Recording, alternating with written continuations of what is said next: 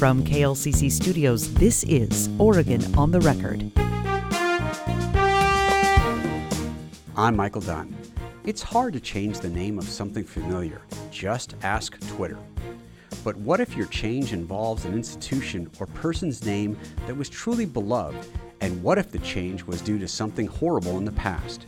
Well, that can be one of the most difficult things an organization can ever do. And for the preeminent birding institution in Oregon, they've decided the reward is worth the risk.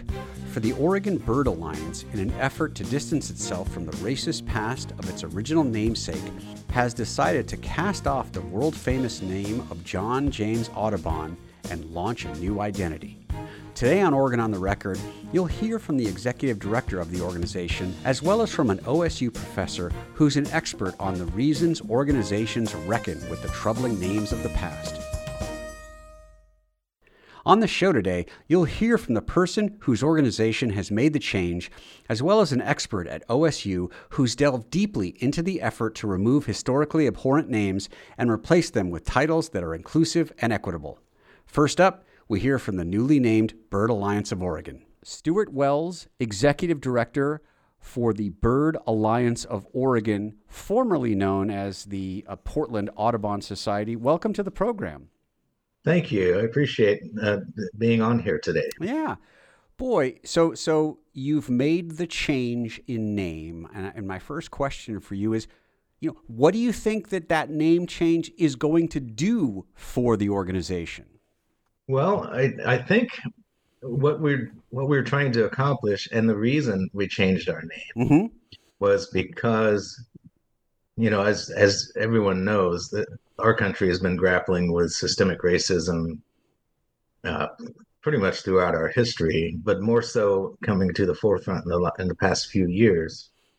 And we've had internal discussions and in-depth discussions about how we can be more inclusive internally, as I say, and externally. And as we had these conversations, we realized that right in our former name was a barrier to some. The name John James Audubon is known to many as the person who identified a lot of North American birds and painted them. But some don't realize that he was an unrepentant anti-abolitionist. He bought and sold slaves.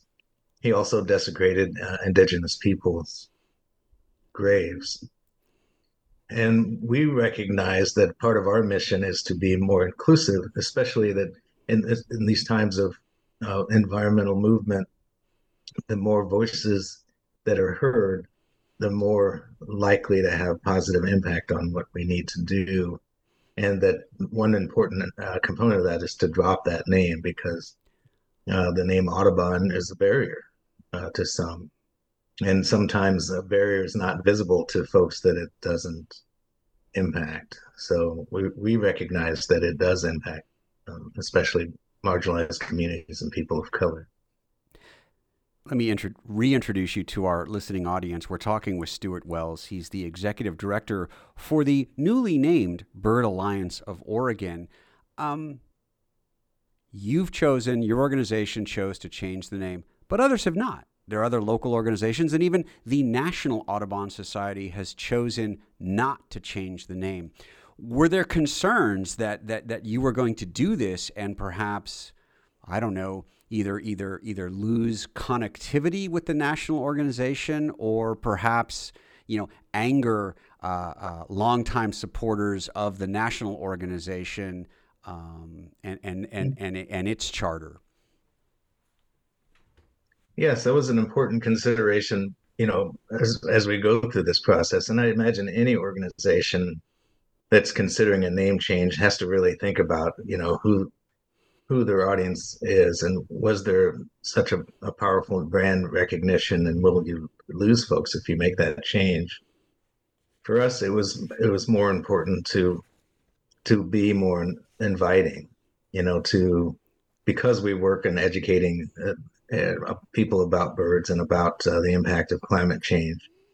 We wanted to have as many voices involved in that from the community as possible, especially voices that have been historically sidelined in this conversation and may not have had as much access to nature. We know the history of national parks and even city parks often were restrictive, Mm-hmm. for people of color to enter into that. And though that happened historically, it also leaves an implicit kind of resonance on people of color that they may not be as welcome in those areas. So, yeah, we were concerned about it, but we were also more concerned about what our mission is to be inclusive, to work together for nature, for all people, and to have a good, to continue with the work that we do throughout the state of Oregon. Yeah.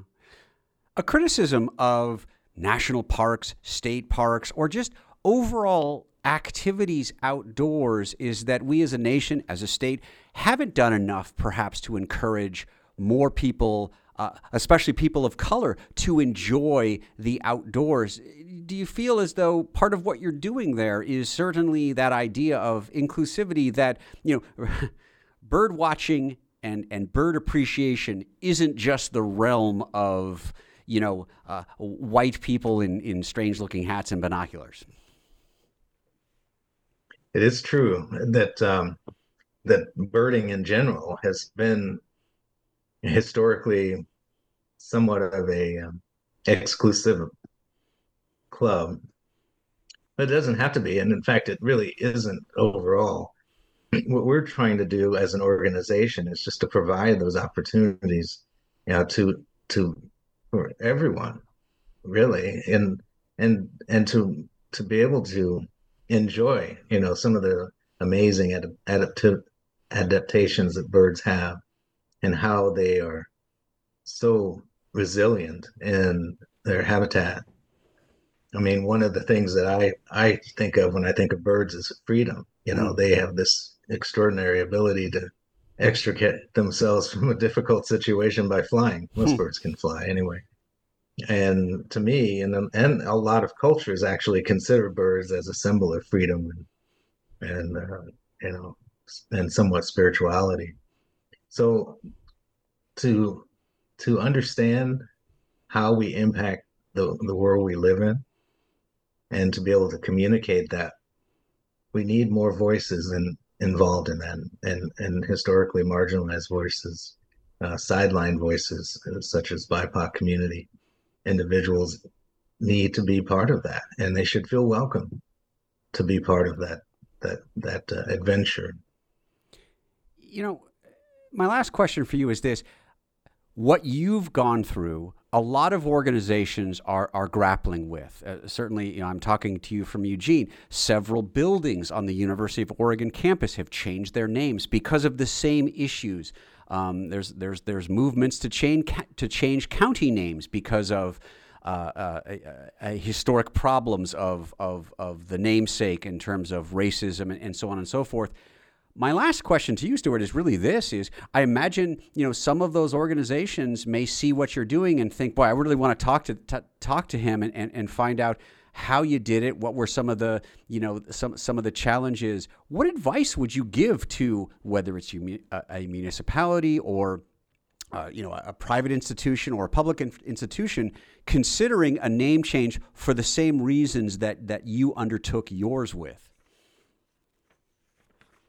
Well, that's a fantastic question, and it's I'd like to say it's individual organizations, but I think it's a societal question as well. Mm.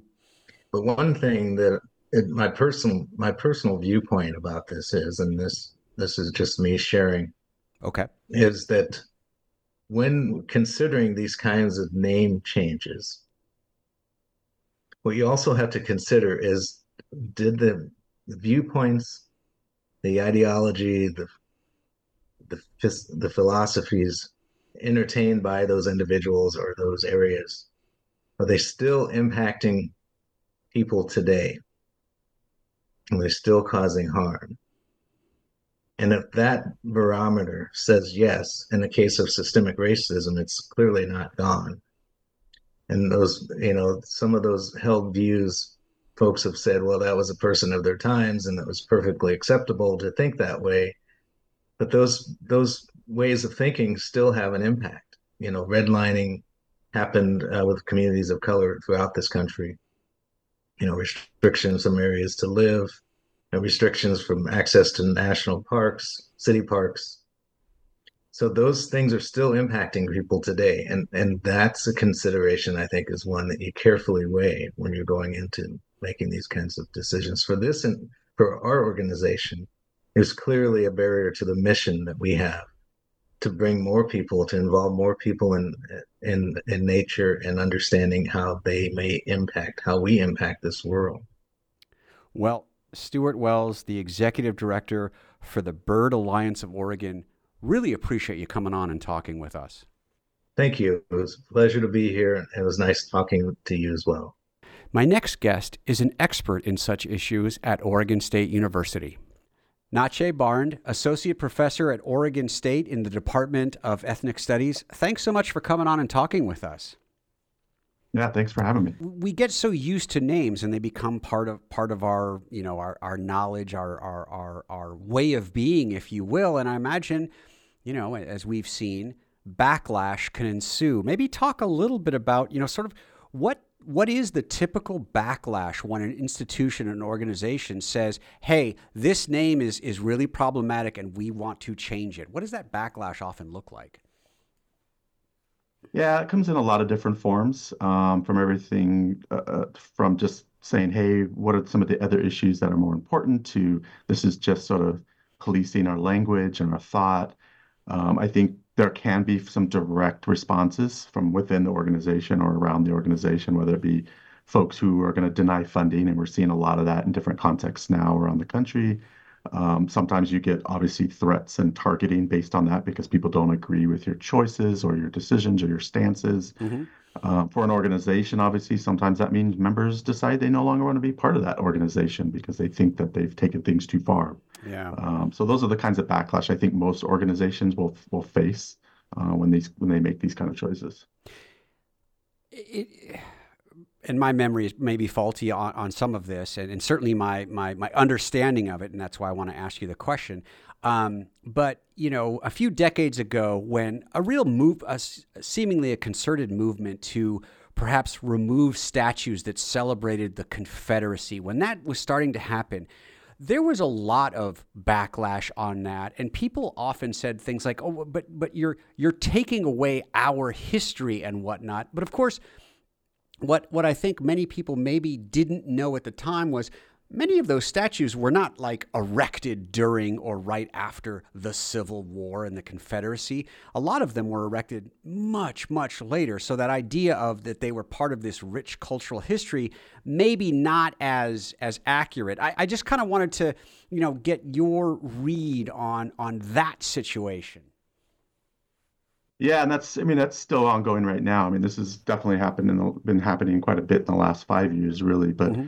There's a couple of things, and even in your description, right, the word "our," right, our history, that already is kind of placing a kind of racialized barrier around, who this narrative or who this history belongs to, which even that is already not an accurate statement. Yeah. I would say a couple of things. I would say that we want to remember that terms and histories, they're never neutral. So we have to engage them. We have to revise them. We have to rethink about them. And partly that's because the second point I would point out is, history is not about those moments in the past. History is really about the present. It's about how we think about ourselves. And we use those moments in the past to say something about where we think we are, where we want to be, where we don't want to be. And so to me, it's legitimate to look back at things and say, you know what, we've changed the way we look at this or that. None of that erases history, right? No thing can represent or be history, right? And you can always do different things. And, you could keep a statue and use it differently. I don't actually think that's necessarily a negative approach, but it's a very complicated one. So if you want to keep a Confederate statue, you're going to have to really do a lot of work to to convince those of us who don't believe, the Confederate supporters were valued people that we should commemorate in that way at least for their ideologies of of enslavement and what have you. But those are complicated. So usually removal is the way you sort of say, we're not going to commemorate this because we're spending a lot of social and physical space on those figures as symbols that we think are valuable if we do place them out in the public like that. Let me reintroduce you to our audience. We're talking to Namesake Barnes. He is an associate professor at Oregon State University in the Department of Ethnic Studies. We talk about when an institution changes a name, removes a monument. Talk about the benefits that marginalized groups, can sort of, celebrate in terms of that kind of a change. Yeah, and I think it's an incomplete and it's a partial one. It's a step forward. It's not necessarily a change. It can be a change. We're talking about names and things as symbols. So everything has a symbolism, but symbolisms are just starts, right? It's a way of sort of signaling what you're trying to do. And it has to be proven that it's going to be more than rhetoric. So I've been a part of a lot of things or seen a lot of things that get changed in name or in sort of in the rhetoric, but then nothing fundamentally changes. So it really has to make sure that it's an invitation, right? A doorway can be a way to come in. It could also be a doorway that closes in your face and stops you from entering. So really thinking about that opportunity to create engagement, to listen, to be in a new relationship. But the benefit is it can open up all those missed opportunities of brilliance and beauty that were being lost before, those costs that you don't see, right? You don't know what you don't have when you're not counting it and calculating it. But those benefits of when you open that thing up, whatever it might be, you suddenly will see the value of it, right? You'll get those opportunities to grow and benefit from that inclusion, from that sort of addition. The Audubon Society is the name Audubon is an incredible brand. People know right away you're talking about birding and that sort of a thing. And so almost logistically speaking, when you remove a name that sort of ingrained with the activity, how do you, and maybe I'm asking you outside of your bailiwick in terms of branding and marketing, but I mean, that's a big step just logistically. You run the risk of people forgetting about you or not learning about you because that name suddenly is very different. Yeah, and that's probably why you see some of these organizations, specifically in this case, right, change into something very descriptive and hard to confuse, right? Bird Alliance of Portland. It's a pretty open-ended, or a pretty direct statement of who they are. Yeah. You will lose name recognition. There's no way around that. But also, I think about this and go, well, every marketing is always an opportunity, right? Every time you get to say something about who you are in your name, it's gonna give you another chance to reach out, to connect, to remind folks of what matters to you and what you do. I mean, it doesn't seem to be a problem for musicians and what have you changing their name. And, usually you actually multiply what they are. You know them as formerly Prince, and then you know them as this other entity later on. And I imagine that's going to be a little bit of what happens with orgs like this. But I think, you get a chance to rebrand yourself to remind folks that you have new values that you've added and tried to build into who you are so that you can be actually more authentic, which I think is more important than just the recognition of the imagery that you've maybe constructed in the past. You have an opportunity to pivot and say, we're more than that. We're these additional things that are important to us. And this just reminds you of all the good work that we want to do. Professor Barnes, my last question for you, and you talked about this a little bit earlier, but I want to expand just a little bit on it, which is this idea that many people, probably white people especially, might look at a movement like that and say something along the lines of, for lack of a better phrase, don't you have better things to do? There are so many problems in society. Shouldn't you? Because obviously sometimes it takes an institution a long time. It might take some resources to make the name change. And people may say, why bother? There's so many other things we should be spending our time on. What do you say to that argument and demonstrate how important this move really can and perhaps should be received as? Yeah, I would reframe it as a both and situation. So the either or is usually a terrible model for anything. It's usually a both and.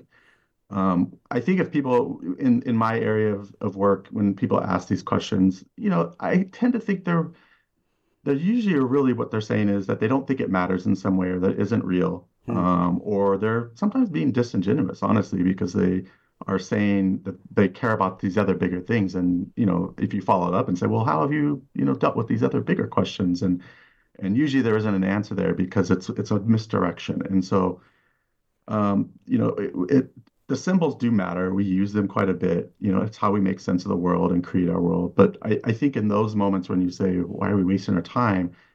It feels to me like folks are saying the distraction, the inconvenience, the discomfort of these changes is significant and too much. And I think about that and say, well, is that distraction, inconvenience, and discomfort more than the weight of experience in racism? I would argue not even close. And so if we put those at odds with each other, we can say, we can do this one small thing. I don't think it's hard to do both. I don't think it's hard to tackle the big problems. And I think they're related because I think this is one small piece of the bigger puzzle. And we have to do, you fight evil, whatever shape and form and whatever scale it comes on, whether it be small or large. So just to let all the small ones go seems a contradictory kind of position if you believe in anti-racism or not enforcing or furthering racism. Well, Namesake Barnes, the Associate Professor at Oregon State University in the Department of Ethnic Studies, thank you so much for coming on and providing us your expertise. Well, it's my pleasure. Thanks for having me. That's our show for today. Even if you're convinced you're doing the right thing, making big changes that can open yourself or your organization up to scrutiny is never easy. And when you make a change to right an historical wrong, there will always be people who think you're being woke or worse, attacking historical icons. For the Bird Alliance of Oregon, they feel strong enough in their convictions to drop the name Audubon that they are even going against the actions of the national organization. Yet, as our expert from OSU points out, history is always changing, and hopefully, the more we learn, the more we're able to change for the better. I want to thank both Stuart Wells from the Bird Alliance of Oregon and Namesake Barnes, Associate Professor at Oregon State, for coming on the show and talking with us. This show, along with all episodes of Oregon on the Record, is available at klcc.org. I'm Michael Dunn, and this has been Oregon on the Record on KLCC. Thanks for listening.